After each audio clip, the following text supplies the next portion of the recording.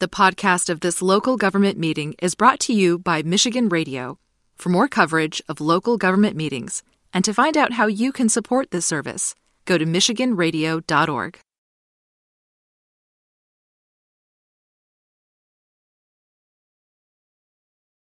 Would the clerk please call the roll? Yes, sir. Councilmember Durhal III. Present. Councilmember Young II. Here. Councilmember Santiago Romero.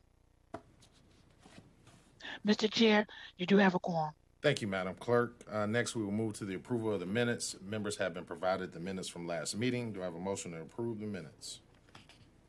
Motion. Hearing no objection, that action shall be taken. Today, we have a very brief agenda. However, we're going to dive deep into a couple key items relative to our capital agenda, so please be looking forward to that. And as we approach what will be recess for council, we will talk about some key issues next week that may come back into the new year. But for now, we would like to move to public comment. If you are joining us virtually, please raise your hand now for public comment. Public comment is now open. If you would like to participate in public comment, please indicate now by raising your hand. We also have members from the public who are here. If you would like to participate in public comment, I don't know if you have already submitted a card, but if you would like to participate, if you are here from the community and you're present and you'd like to participate in a public comment, join us at the table or join us at the mic right now.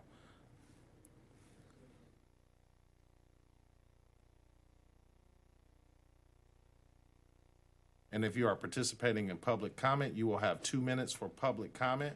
I ask that you state your name for the record and then proceed. And we have someone from the public joining us. Good afternoon. Please state your name for the record, and you have 2 minutes for public comment. Yes. My name is Antoinette Ivory. I'm here today because of the death of my daughter, Kenesha Coleman, case number 2011112. My issue is with the homicide unit, Captain Derek May, Marco Prestage, and also Commander Decker. They were being, I believe they were being deceptive in my daughter's investigation. I also have proof from the hospital and my daughter's last statement saying she was assaulted. They also have involved the Wayne County Medical Examiner, Jeffrey Hudson, and he's also made a determination to change my daughter's case from a homicide to a suicide based on witness statements. I've also talked to those witnesses, and my daughter was killed. I would like someone to look into this. I'm tired of being ignored by the department and also higher-ups. I've also been to the OCI, and they're just sending me in circles at this point, and this is why I'm here today. First, let me say my deepest condolences and sympathy on the loss of your daughter. Obviously, at this committee, we don't investigate in those matters relative to DPD. But if you could please provide your information to one of my team members, we will definitely look into it after this meeting. Obviously, we're familiar with that. Unfortunately, for the Budget Finance Audit and Standing Committee, we don't investigate those matters. Well, hopefully someone in the public will hear me. Thank you so much. And again, I'm so sorry for your loss. Thank you. Are there other members of the public that would like to join us? Please join us. Please state your name for the record. You have 2 minutes for public comment. For the record, my name is Reuben James Crowley, Jr. Lifelong resident, Detroit City. Jumped off the porch when I was 13. Right into the middle of everything in this whole city. In all that time, 4 decades, I ain't never seen this, what I'm looking at right now, happening in Detroit, what I'm looking at right now. The reason why that lady just came here is because of exactly what she said. It's even deeper than that. It goes to this council, too. And it's budget. It's money in this city that's being squandered. And y'all passing all these contracts through. What I'm looking at right now. Witnessing it. Robbing the youth of this city of what they deserve and rightfully is theirs. I'm looking at it right now.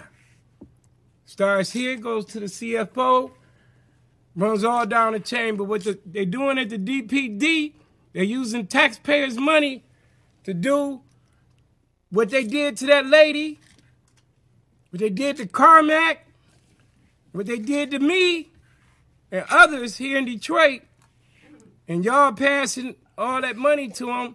You need to just slap the brakes on everything. All the spending. Y'all got the authority to do it. Subpoena power. Call the police in. Explain how much money was spent on Kanisha's investigation. Y'all got the power to do that. How much was expended in the cover-up. Y'all got the power to do that too. Check the overtime records. How much money off. Y'all got the power to do that by this committee. And what I'm looking at right now. Today, by resolution, make a motion. What I'm looking at right now. Thank you, Mr. Crowley. Are there other members of the public that would like to participate in public comment? Please join us at the microphone.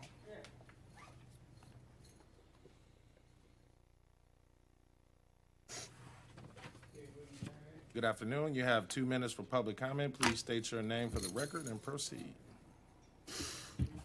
Yes, good evening. This is disillusioned D5 resident Joanne Warwick. First of all, I have a question. Why is ARPA money being used to run the Q line and not the DDOT bus system? That's a question I'd like to have answered, please.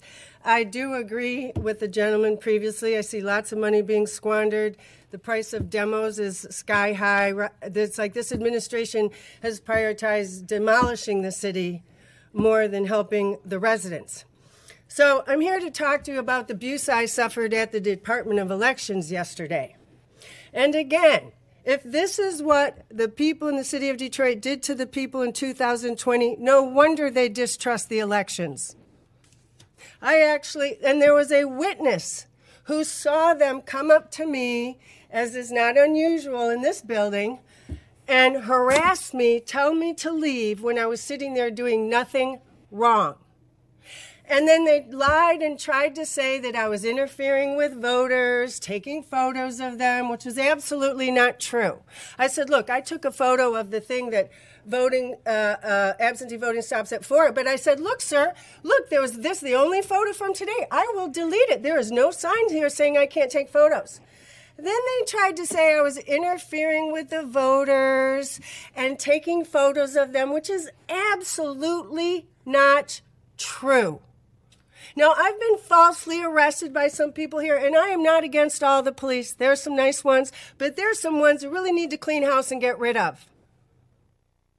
And it is not okay when you traumatize residents like this. Excuse me, not you, but some of the men in blue that I want to respect.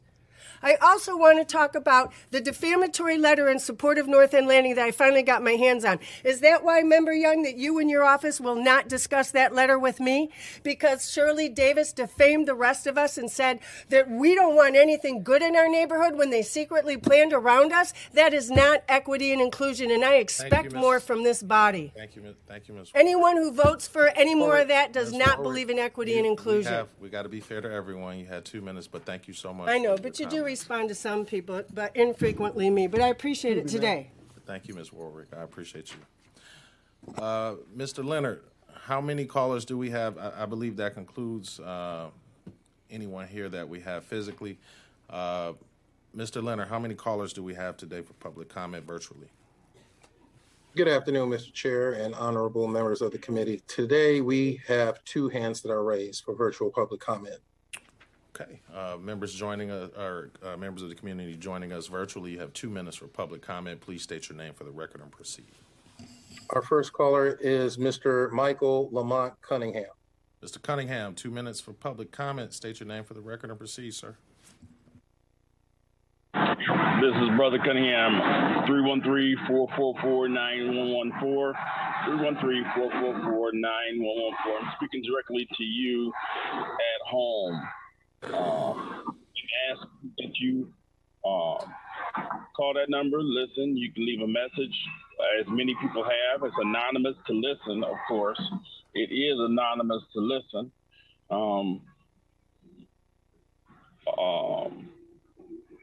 I'm currently at the State Fair Transit Hub, the temporary one. There was no place to sit down for the people. Folks were confused. There was only 1 day's notice.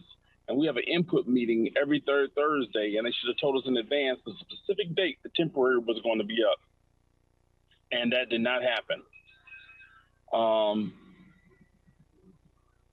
They should have gave prior notice, at least 10 days, a week, something. But they had the whole input meeting they could have used, and they did not. And that's disappointing. And the only one that has their signs up letting people know is SMART. Of course, SMART would have their signs up. But what about DDOT, the majority of the State Fair Transit Hub, the temporary one that was just moved until they built the new?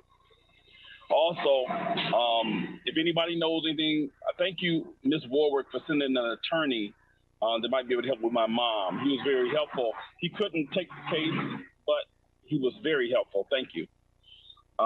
Winter is coming. I need an epidural. My pain in my back and my leg is extreme, especially when the cold comes. If anyone can help me with that, that's you at home. And also pray for me and my mother, who's in the nursing home, Rivers of Grosse Pointe, Cheryl Marie Lyons. Chant, praying, Holy Spirit, drink a lot of water for the next 4 days. It'd be greatly appreciated.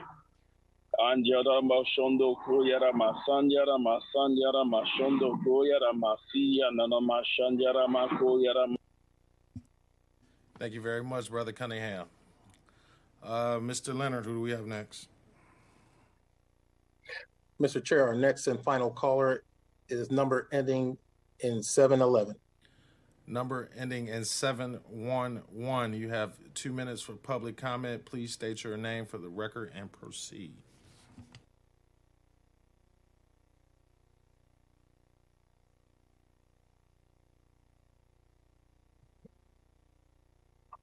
Number ending in 711, 711. You have 2 minutes for public comment.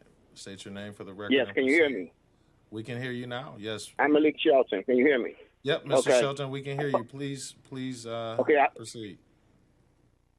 I called in earlier, but whoever was taking the calls for virtual, it was a mishap. It kept saying 1 instead of saying my last 3, which is 711. So that's why I didn't respond. I don't know why he didn't just mention the last 3. But anyway, you new council persons who were elected recently, you did not participate in this, but by you being on the Detroit City Council, you do have an obligation to at least look into it because it's a very serious matter that involves hundreds of millions of dollars, and it pertains to the limited tax general obligation capital improvement bonds that were issued under the Duggan administration, where we did not receive, the residents and taxpayers did not receive our lawfully required notice of intent to issue, as well as the referendum. It has to be posted in the newspaper of general circulation. According to the law, we did not receive that notice to intent to issue. If there's something whereas the Duggan administration did not need to go through that process, then I would like to know what it is. Thus far, everybody's been quiet. Perhaps you can request the Legislative Policy Division to look into this matter about these capital improvement bonds, limited tax general obligation bonds that were issued under the Duggan administration, and whether or not the residents and taxpayers of this great city received our notice of referendum for those bonds. Did we or did we not? Were we supposed to? That's all I'm asking. I'm going to continue down this path and ask these questions until I get some form of an answer. Perhaps, again, you can ask the Legislative Policy Division to look into this matter. This is money that could have been used for a multitude of different purposes. And so, again, why did the residents and taxpayers of the city of Detroit not receive our notice of referendum for those Thank you very much, Mr. Shelton. That concludes public comment. Public comment is now closed. And members, we will move on into our agenda. Moving on to new business. From the Office of the Chief Financial Officer, Office of the Assessor. Line item 5.1, submitting a resolution of authorization for Merrill Place. 2, Limited Dividend Housing Association Limited Partnership, payment in lieu of taxes, otherwise known as Pilot. S&S Development Group, LLC, has formed Merrill Place 2 Limited Dividend Housing Association Limited Partnership in order to develop the project known as Merrill Place. The project is a newly constructed 3-story mixed-income building containing 27 units located in an area bounded by Virginia Park Street on the north, John C. Lodge Service Drive on the east, Seward on the south, and Poe on the west. The project will include 9 one-bedroom, 1-bath, and 18 2-bedroom, 2-bath apartments. Parking will be secured, enclosed, and underneath the building on the first level. Joining us today, we have Ms. Janet Burke. Members, do I have a motion to open up line item 5.1 pardon me, really quick, just housekeeping. I failed to notice that we have been joined by Member Santiago Romero for some time as well. My apologies, Member Santiago Romero. Do I have a motion? Thank you, Madam Clerk. Do we have a motion to open up line item 5.1 for discussion? Motion. Okay, line item 5.1. Ms. Burke, good afternoon. Good afternoon. I'm here to introduce Sada Ahmad Green, and she is from S&S. S&S Development Group, who are the sponsors of this very worthy project. Thank you very much. Ms. Green, good afternoon to you. Good afternoon. Anytime you'd like to proceed, please go ahead. State your name for the record. Sada Ahmad Green, owner of S&S Development Group and Merrill Development, LLC. Good afternoon to this honorable body and everyone that serves the city of Detroit. I'll just dive right in. May I share my screen, or would you just like me to speak? Please just share your screen for the public and transparency and members of this committee. Mr. Leonard, please grant Ms. Green sharing capabilities. Okay. Here we go. All right. So this is the Merrill Place project, phase 2. This is the second phase of the 3-phase project. So if all goes well, there will be another building that looks just like this. Again, this is 27 units, 9 1-bedrooms, 18 2-bedrooms. It's mixed income, and we have 51% of the units affordable, and the other portion are market rates. We have deep affordability here at 50% AMI and 60% AMI for the affordable units. We are hoping to start construction this fall, assuming that our pilot is granted, and the building would be up and complete by June of 2024. That is our estimated construction timeline. We have 18 months that we're projecting.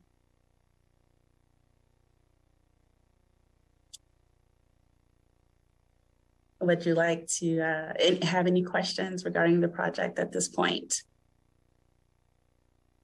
Excuse me, Vice Chair Coleman. Yes. Since Chairman Durhal has stepped away for a moment, could you carry on the meeting? Yep. I have another angle for the building from the opposite angle end of the building from the Seward end. The other angle was from the Virginia Park and Merrill end. So this is just the same building, just different angle elevation. I also have a site plan for a more technical view. Let me see if I can change that. I'm not sure if this is coming across, but this is just a schematic version of what that building looks like on the site. So this would be the building footprint, and the parking of these spaces here are all underneath the building. There's 27 units. We have 31 on-site parking spaces, so definitely enough for each unit. And then we have all off-site parking here along the front of the building and the side of the building for guests and visitors. I can go back to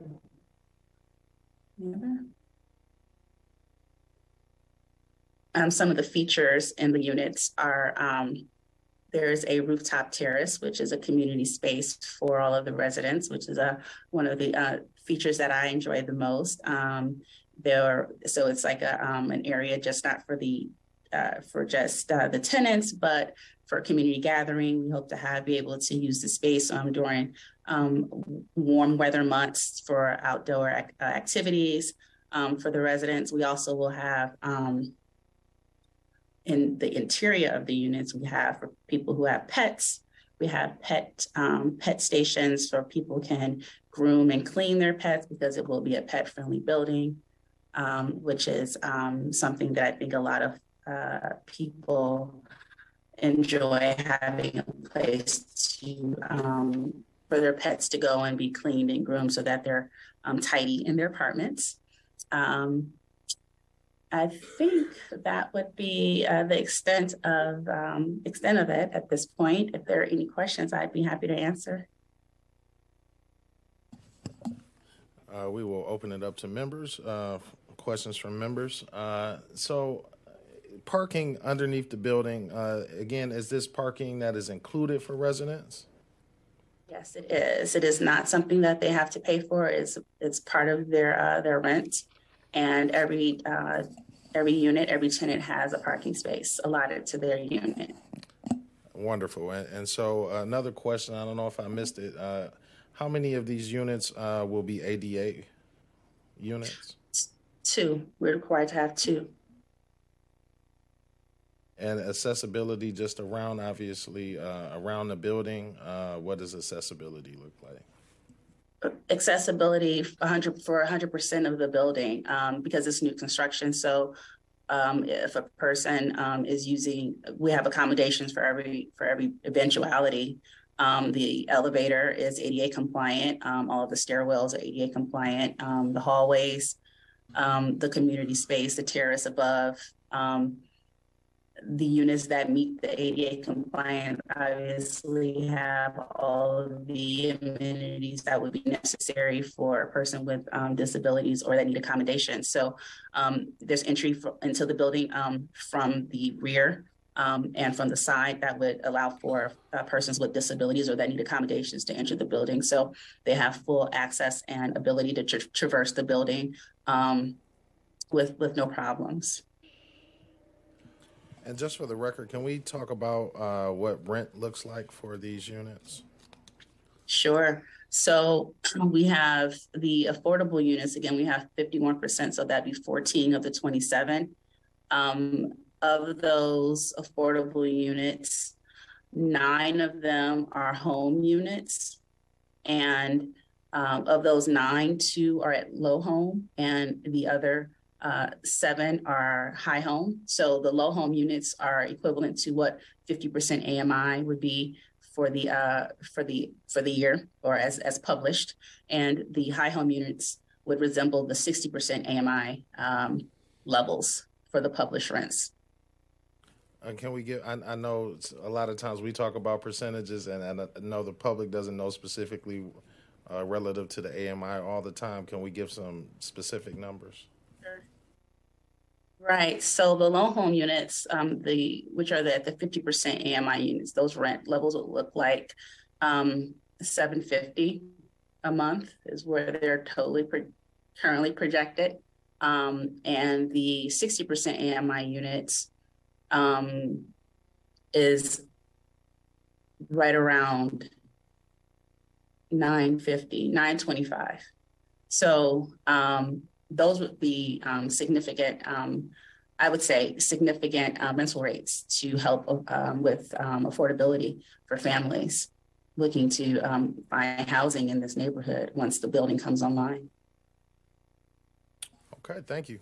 Members, any questions? You're welcome. Chair recognizes Member Santiago Romero.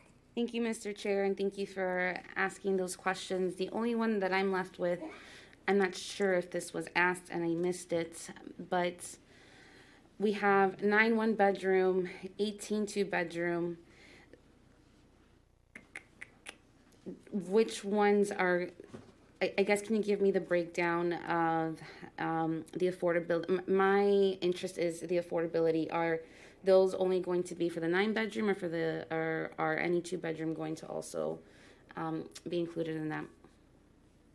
Absolutely. No, it's not just the 9s. In fact, we have a considerable amount of the 2-bedrooms that are in the affordability level. We have up to 8, I believe, of the 2-bedrooms at the deeper affordability levels at the 60% AMI. And then we have a smattering of the 1-bedrooms, of course, that meet the 50 and 60% AMI as well.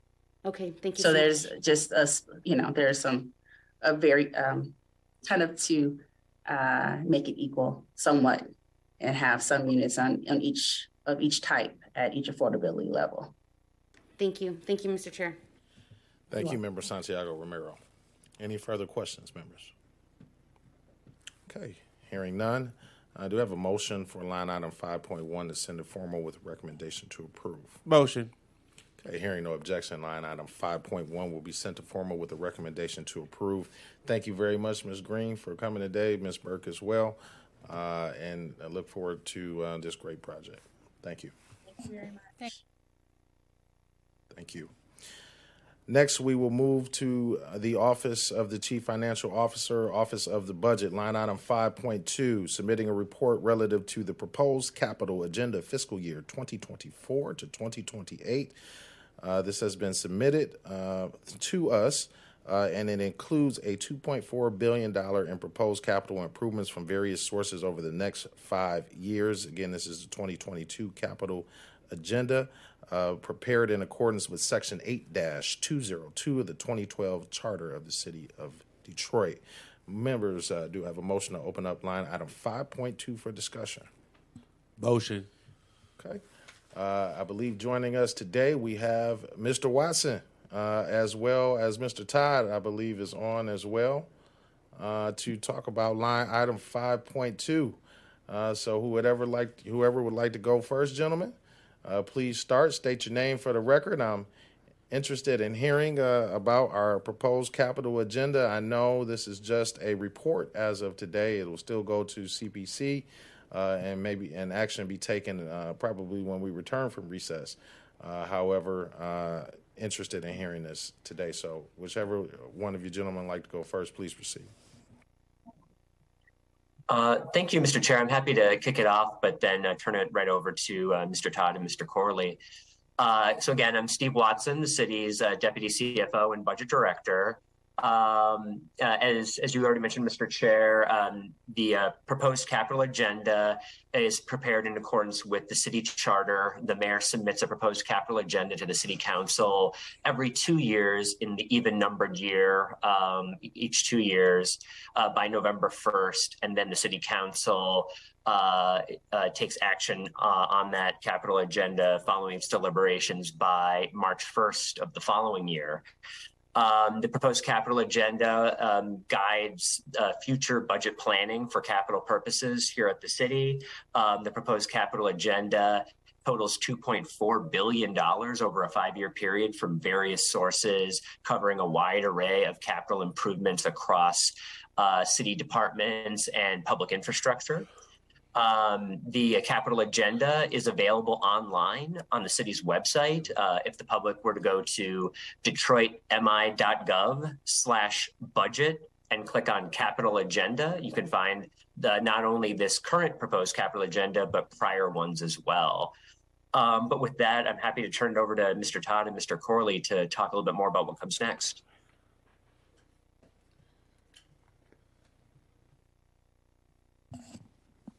Thank you, Mr. Watson. Good afternoon, Mr. Chair, members of the Budget, Finance, and Audit Standing Committee. As Mr. Chair and Mr. Watson have both indicated, the capital agenda review is done pursuant to the provisions of the city charter, and the role that is typically played by the City Planning Commission is to provide this honorable body with its review and recommendations, and then to also help facilitate that review by drafting a schedule. I should also note that for the purposes of familiarizing particularly our new council members and staff, I did send an email yesterday late yesterday evening that contains the relevant charter provisions as well as the reports that were circulated during our last review of the capital agenda. And this will provide you both with the CPC perspective, the overview of the process, and again, a brief recap, if you will, of what took place last time, 2 years ago, the 2022 through 2020 2020 through 2024 capital agenda. So what we will ultimately be providing you with, which I think Mr. Corley will speak to next, is a general overview, including not only the brief assessment of the proposed projects themselves and the related finance issues. We will then follow that with a review and recommendation by the City Planning Commission. And that should arrive by mid-January. We are projecting that in order to meet the schedule that is provided in the city charter, that City Council would request recommendations of the administration via a resolution at that time. This request for recommendations to the planning director is required by the charter in order for City Council to be able to do more than simply delete projects. The charter says that the council can only delete projects from the charter from the capital agenda unless they have in fact requested recommendations from the planning director. And let me just make as a side note, this is always one of those somewhat perplexing provisions of the charter, which previous charter commissions have tried to address, but unfortunately was unsuccessful. So we have had an established process around this. And that process is essentially this: the city council members individually review the document and advance both to LPD and the administration or the particular department that for which the projects in the capital agenda have produced questions, and provide that information to us. We will assemble it in a single document, and that will form the basis upon which your honorable body would be asking questions of the administration. And again, the documents that I provided in the email speak to that maybe even a little more clearly than what I just attempted to do in simple fashion. But at any rate, before you again can have the ability to alter the capital agenda by more than just deleting a project, but to add projects, to edit projects, working with the administration, you must first make this request of the planning director. The planning director has 30 days to respond to you. If the planning director does not respond within that 30 days, your honorable body is fully capable and able of moving forward with any changes that you would like to make. However, even if the planning director does, and the planning director typically does, in fact, respond within the 30 days, you're not bound by the recommendations that they have, that they may make, but you at least have those at your disposal in terms of your deliberative process and whatever changes you may indeed like to make. So again, we would be suggesting that request be made by mid-January in order to allow you ample time to consider the response from the planning director prior to the deadline for action on the capital agenda, which is the 1st of March, which is a Wednesday, immediately following February 28th, a Tuesday, wherein, of course, there would be a formal session. We would like to suggest at this point in time that you target the 28th for final action. If the council does not take an action by the 1st of March, then the capital agenda will be considered approved as originally submitted. So you must act by that time. Lastly, the only other requirement of the charter as it concerns the capital agenda review is that you hold a public hearing. LPD would be assisting in the preparation of that public hearing. We're projecting and suggesting that that be held the first meeting of this committee or in a committee of the whole as this honorable body ultimately determines. But in that first week of February, which would give, again, time for the public to have fully considered this document and for council and others to be quite familiar with it by that time and be conversant in it and whatever changes that are being considered. And with that, Mr. Chair, I'd like to yield to Mr. Corley unless there are any particular questions about the scheduling. Again, we will provide a more formal schedule, but these are the suggestions that we're projecting at this time as the Planning Commission's agenda is being built and as we look to work with the administration in review of the document. Okay, thank you. Mr. Corley. Thank you, Mr. Chair. Good afternoon to the members of the Budget, Finance, and Audit Committee. I just want to add this a couple of things. It's important to know that the capital agenda is not a budget. It's a planning document. However, it's very an important document because, as Mr. Watson indicated, it gives you an indication as to what possible future budgets for capital improvements will look like. Also, we're going to provide LPD will provide a fiscal overview of the capital agenda. We will focus on the funding sources of the $2.4 billion that's in the capital agenda. Also, LPD will have someone looking at the capital agenda from a policy perspective. And then, of course, the CPC and the commissioners will provide you a perspective that would include, as Mr. Todd indicated, a planning and zoning perspective. We should have our fiscal report and policy review report within the next couple of weeks. And so we would ask for the committee, obviously, to bring this item back in your first meeting in January. And by that time, you will have the reports to review and you can start your deliberation on the proposed capital agenda. And then also, council members themselves can, send your individual questions to the administration as soon as you can, hopefully in January, to give the administration an opportunity to respond to those questions. So thank you. Thank you so much.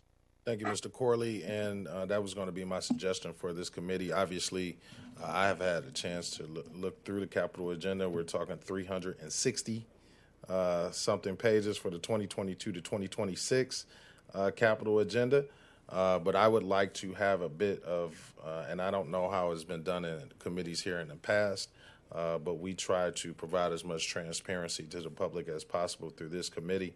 And I would like to obviously bring this back so we can take a deeper dive and maybe provide slides and touch on some key points relative to the capital report so the public will have an opportunity to see what's in there. As far as a question that I have that's concerned, could we please let the public know where they could find this document? Yes, Mr. Chair. So the document can be found on the Office of Budget's website, which is accessible at detroitmi.gov/budget. And then there's a kind of a little ways down the page, there's a big button that says Capital Agenda, and then it's available there. Okay.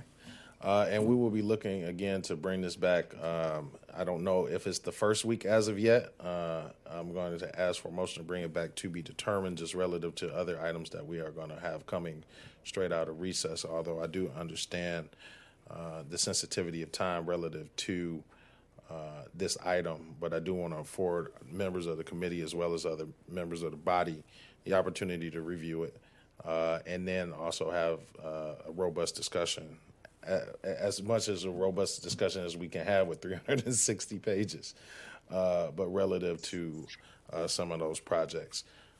Members, are there any questions relative to this? Okay, hearing none. Mr. Todd, yes, sir. Thank you, Mr. Chair. Just wanted to indicate, consistent with your remarks, we'll look to work directly with you and your office to devise that schedule so that the requisite sensitivities can be met, consistent with the desire for your desire for full transparency and participation of the public and, of course, the council members. Thank you very much, Mr. Todd. I appreciate that. Members, I have a motion to bring back line item 5.2 to be determined. Motion. Okay, hearing no objection, line item 5.2 will be brought back to be determined. And again, Mr. Todd, as well as Mr. Corley and Mr. Watson, our office will coordinate with you guys relative to scheduling coming out of recess. Obviously, we'll try to get that on there as soon as possible, and maybe even break it up. I don't know if, again, 360 pages are a lot of pages. I don't know if we need to break it up into two different meetings, but we will work to do that with you all. So thank you very much. Next, we will move to line item 5.3, submitting a report relative to the fiscal impact of proposed contract between the City of Detroit and the Detroit Police Command Officers Association. Members, do I have a motion to open up line item 5.3 for discussion? Motion. Okay. As you probably already know, members, earlier we have already voted on this contract, so I don't see a need. I think we've already discussed the fiscal impact of all three contracts relative in Internal Operations Committee as well as the Budget, Finance, and Standing Audit Committee, or our committee, should I say. And so do I have a motion to receive and file line item 5.3? Motion. Okay, hearing no objection, line item 5.3 will be received and filed. Next, we will move to the Office of the City Clerk or City Planning Commission. Line item 5.4, submitting a resolution of authorization for a neighborhood enterprise zone certificate applications for the construction of 2 new single-family houses at 3000 and 3010 Ashland in the Far East Side Neighborhood Enterprise Zone area. This has been recommended for approval by the CPC. They have forwarded these applications requesting a neighborhood Enterprise Zone NEZ certificates for the construction of 2 single-family houses at 3000 and 3010 Ashland. The petitioner had also submitted a certificate request for 2984 Ashland, but has asked it be removed to be brought back at a later date. Joining our members, do I have a motion to open up line item 5.4 for discussion? Motion. Okay. Joining us, we have Mr. Gulak. Good afternoon. Good afternoon, Mr. Chair. I have a brief PowerPoint overview. Do I have permission to share my screen? Yes, you do, sir. Thank you. And while we're waiting for that to come up, the petitioner, I believe, is in the audience. His name is Andrew Creamer. If he can be brought over. Mr. Leonard, if we can move Mr. Kramer or Creamer. Creamer. Over. His architect may be here as well, Mr. Steve Flum. I'm not sure if he's in the audience. If both presenters can indicate themselves by raising their hands virtually, so it can make it a little bit easier to find them, that would be great. Yeah.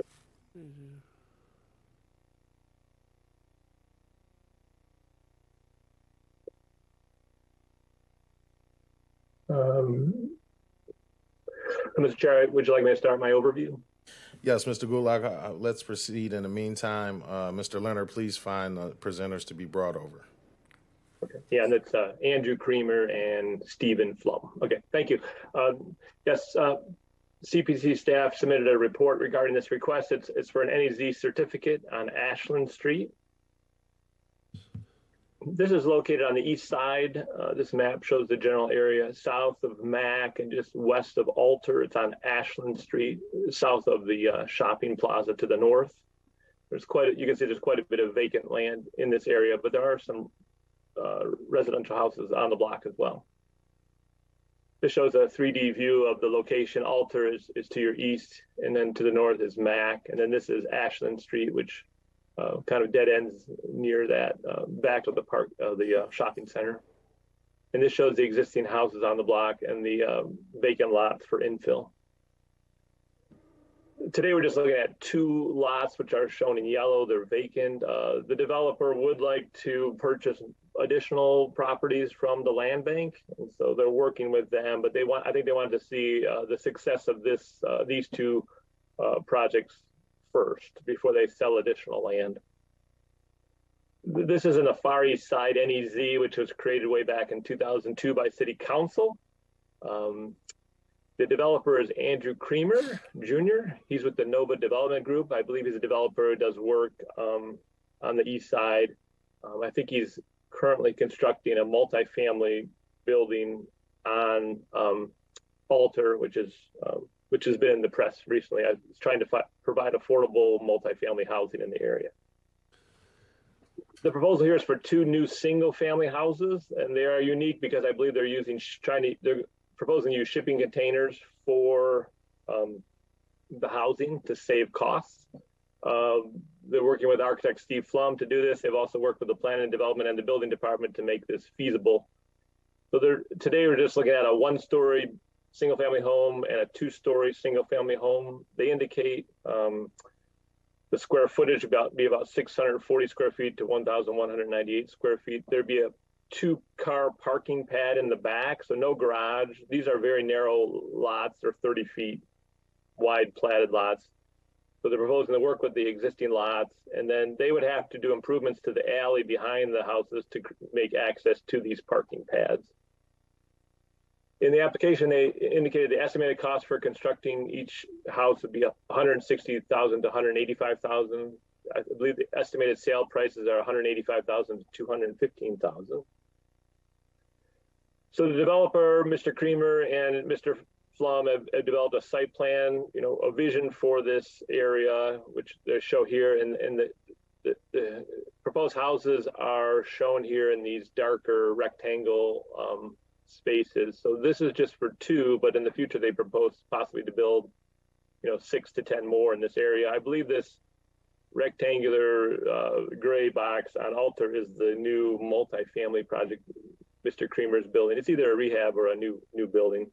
He can elaborate on that additionally. So this shows kind of one of the 30-foot wide lots.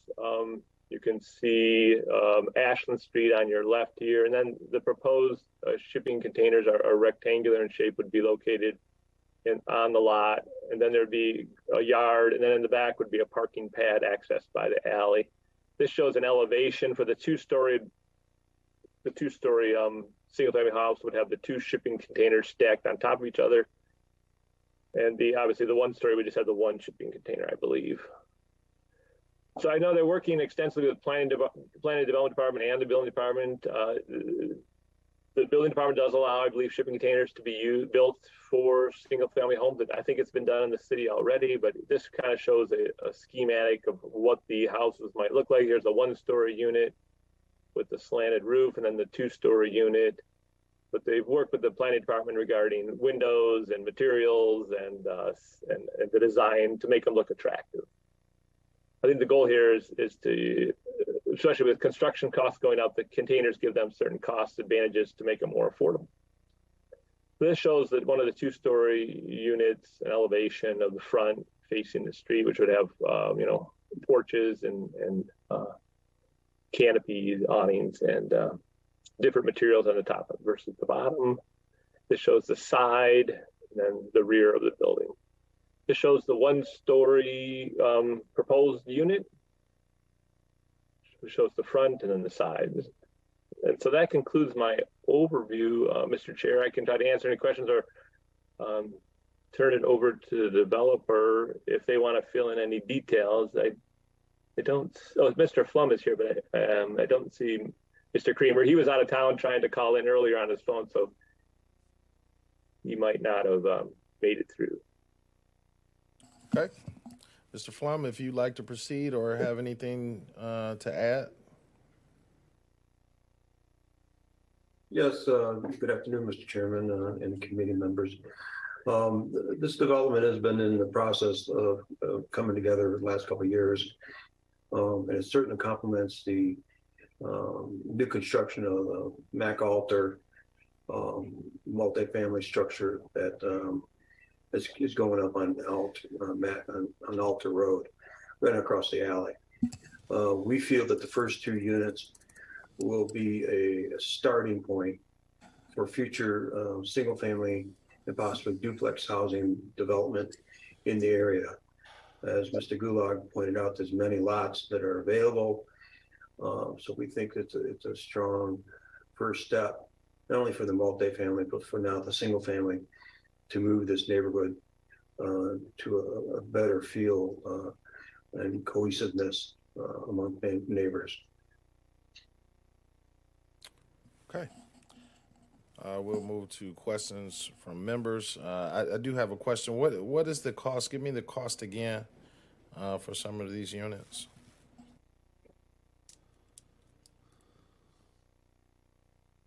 Mr. Chair, I believe the cost will be $185,000. I believe for the single story and $215,000 for the 2-story. But I'll defer to Mr. Flum if he has a better analysis of that.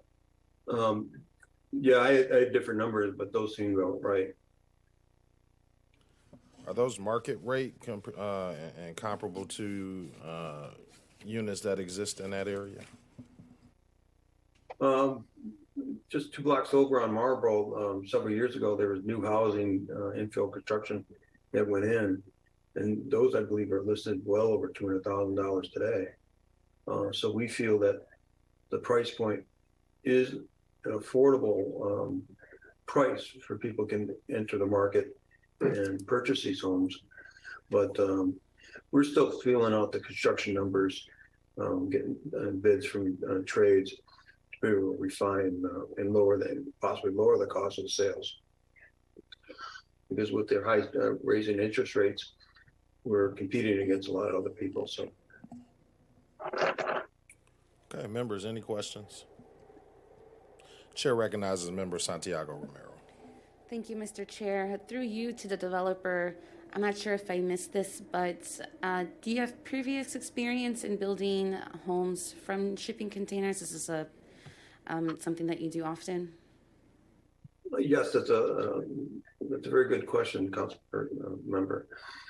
Yes, I've done a 3-story duplex shipping container project, which is located in North Corktown, at the corner of Trumbull and Pine. A very successful development. In fact, the developer is using it as their office because they're doing projects across the country with shipping containers. But my office is also doing shipping containers, single family and duplex housing in the city of Chicago.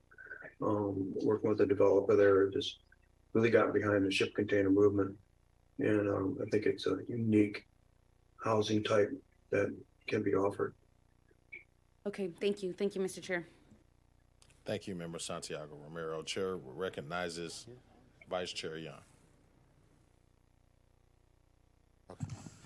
Yeah, thank you so much for that. I just wanted to ask you one quick question because I understand, I don't know who this would be to exactly, but I wanted to say, first of all, when it comes to the issue of building these houses, are there anyone in this area that potentially could face gentrification potentially from this at all? We've been working, I know that developer, Mr. Kramer, has been working with neighborhood groups such as You Snap Back, and also a commercial business owner, including the commercial center just to the north. But I don't see gentrification going on. I think we're not touching any existing houses. We're not offering money to buy existing houses. Okay. We want them to blend in with this new construction. Okay. And, And I'm seeing that, from what I was seeing, the materials that you're using. I just want to know, how is this actually going to save money if we're using new materials, but the cost price is still the same as if we use the same materials? That's a good question. Where we're saving money is that we're using less wood because we're basically building ship containers, and then we clad the inside and outside to make it energy efficient. But also, we could put up this structure much quicker than any frame building. It's thus saving time, it's thus saving money. Oh, okay. So will that? How much of those cost savings will go to the person who's actually buying the house? I mean, can you give me just an estimate in terms of how much this is going to reduce? Because my understanding, there was a comparison. It's kind of negligible in terms of how much it would cost the resident buying this house if it was made with materials that weren't environmentally friendly or that weren't had the cost saving potential that you're talking about now. Is that correct? Yeah, I think you're saving upwards of $10,000 to $20,000. Okay.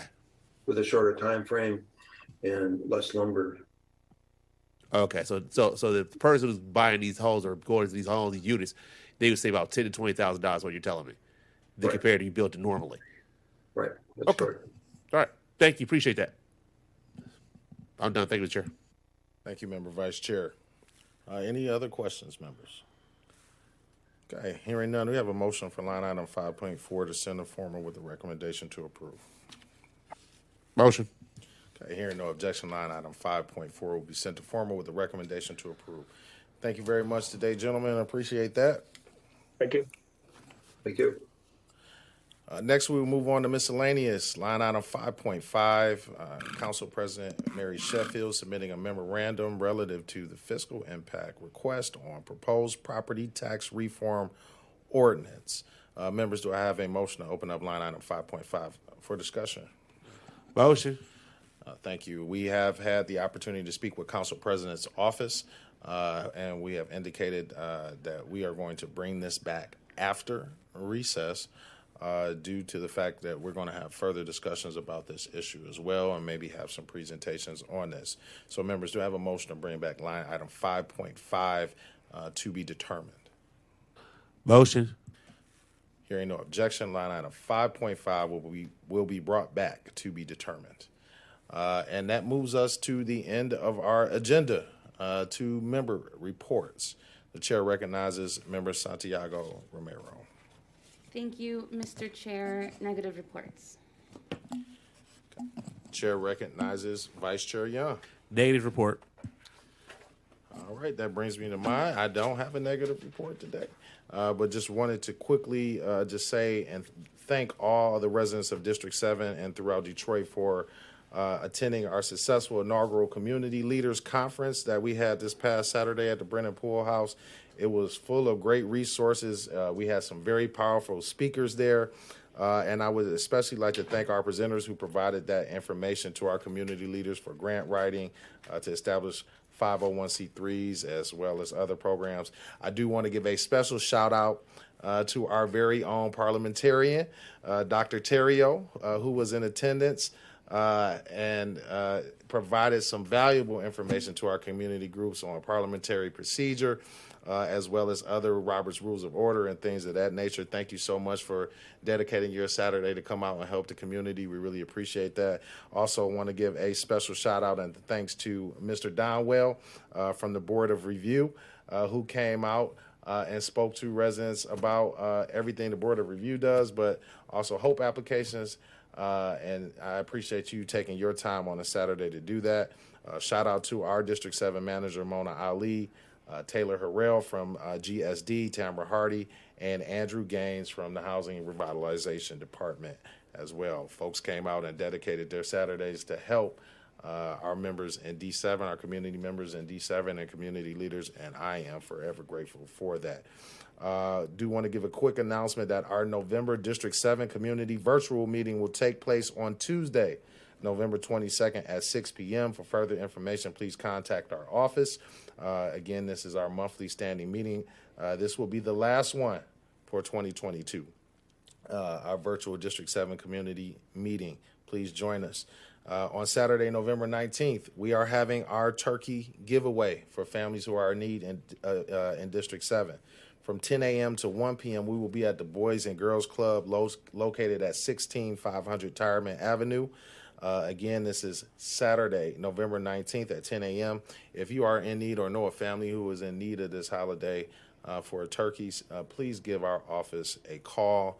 We want to kind of get a count and see what we can do, but we want to try to help as many families as possible in District 7. And last but not least, on December 8th, we are having our D7 Resource Bazaar and Christmas Party in partnership with the Dons from D7. That is scheduled December 8th at the Brennan Poole House from 2 p.m. to 8 p.m. To RSVP for that, call our office.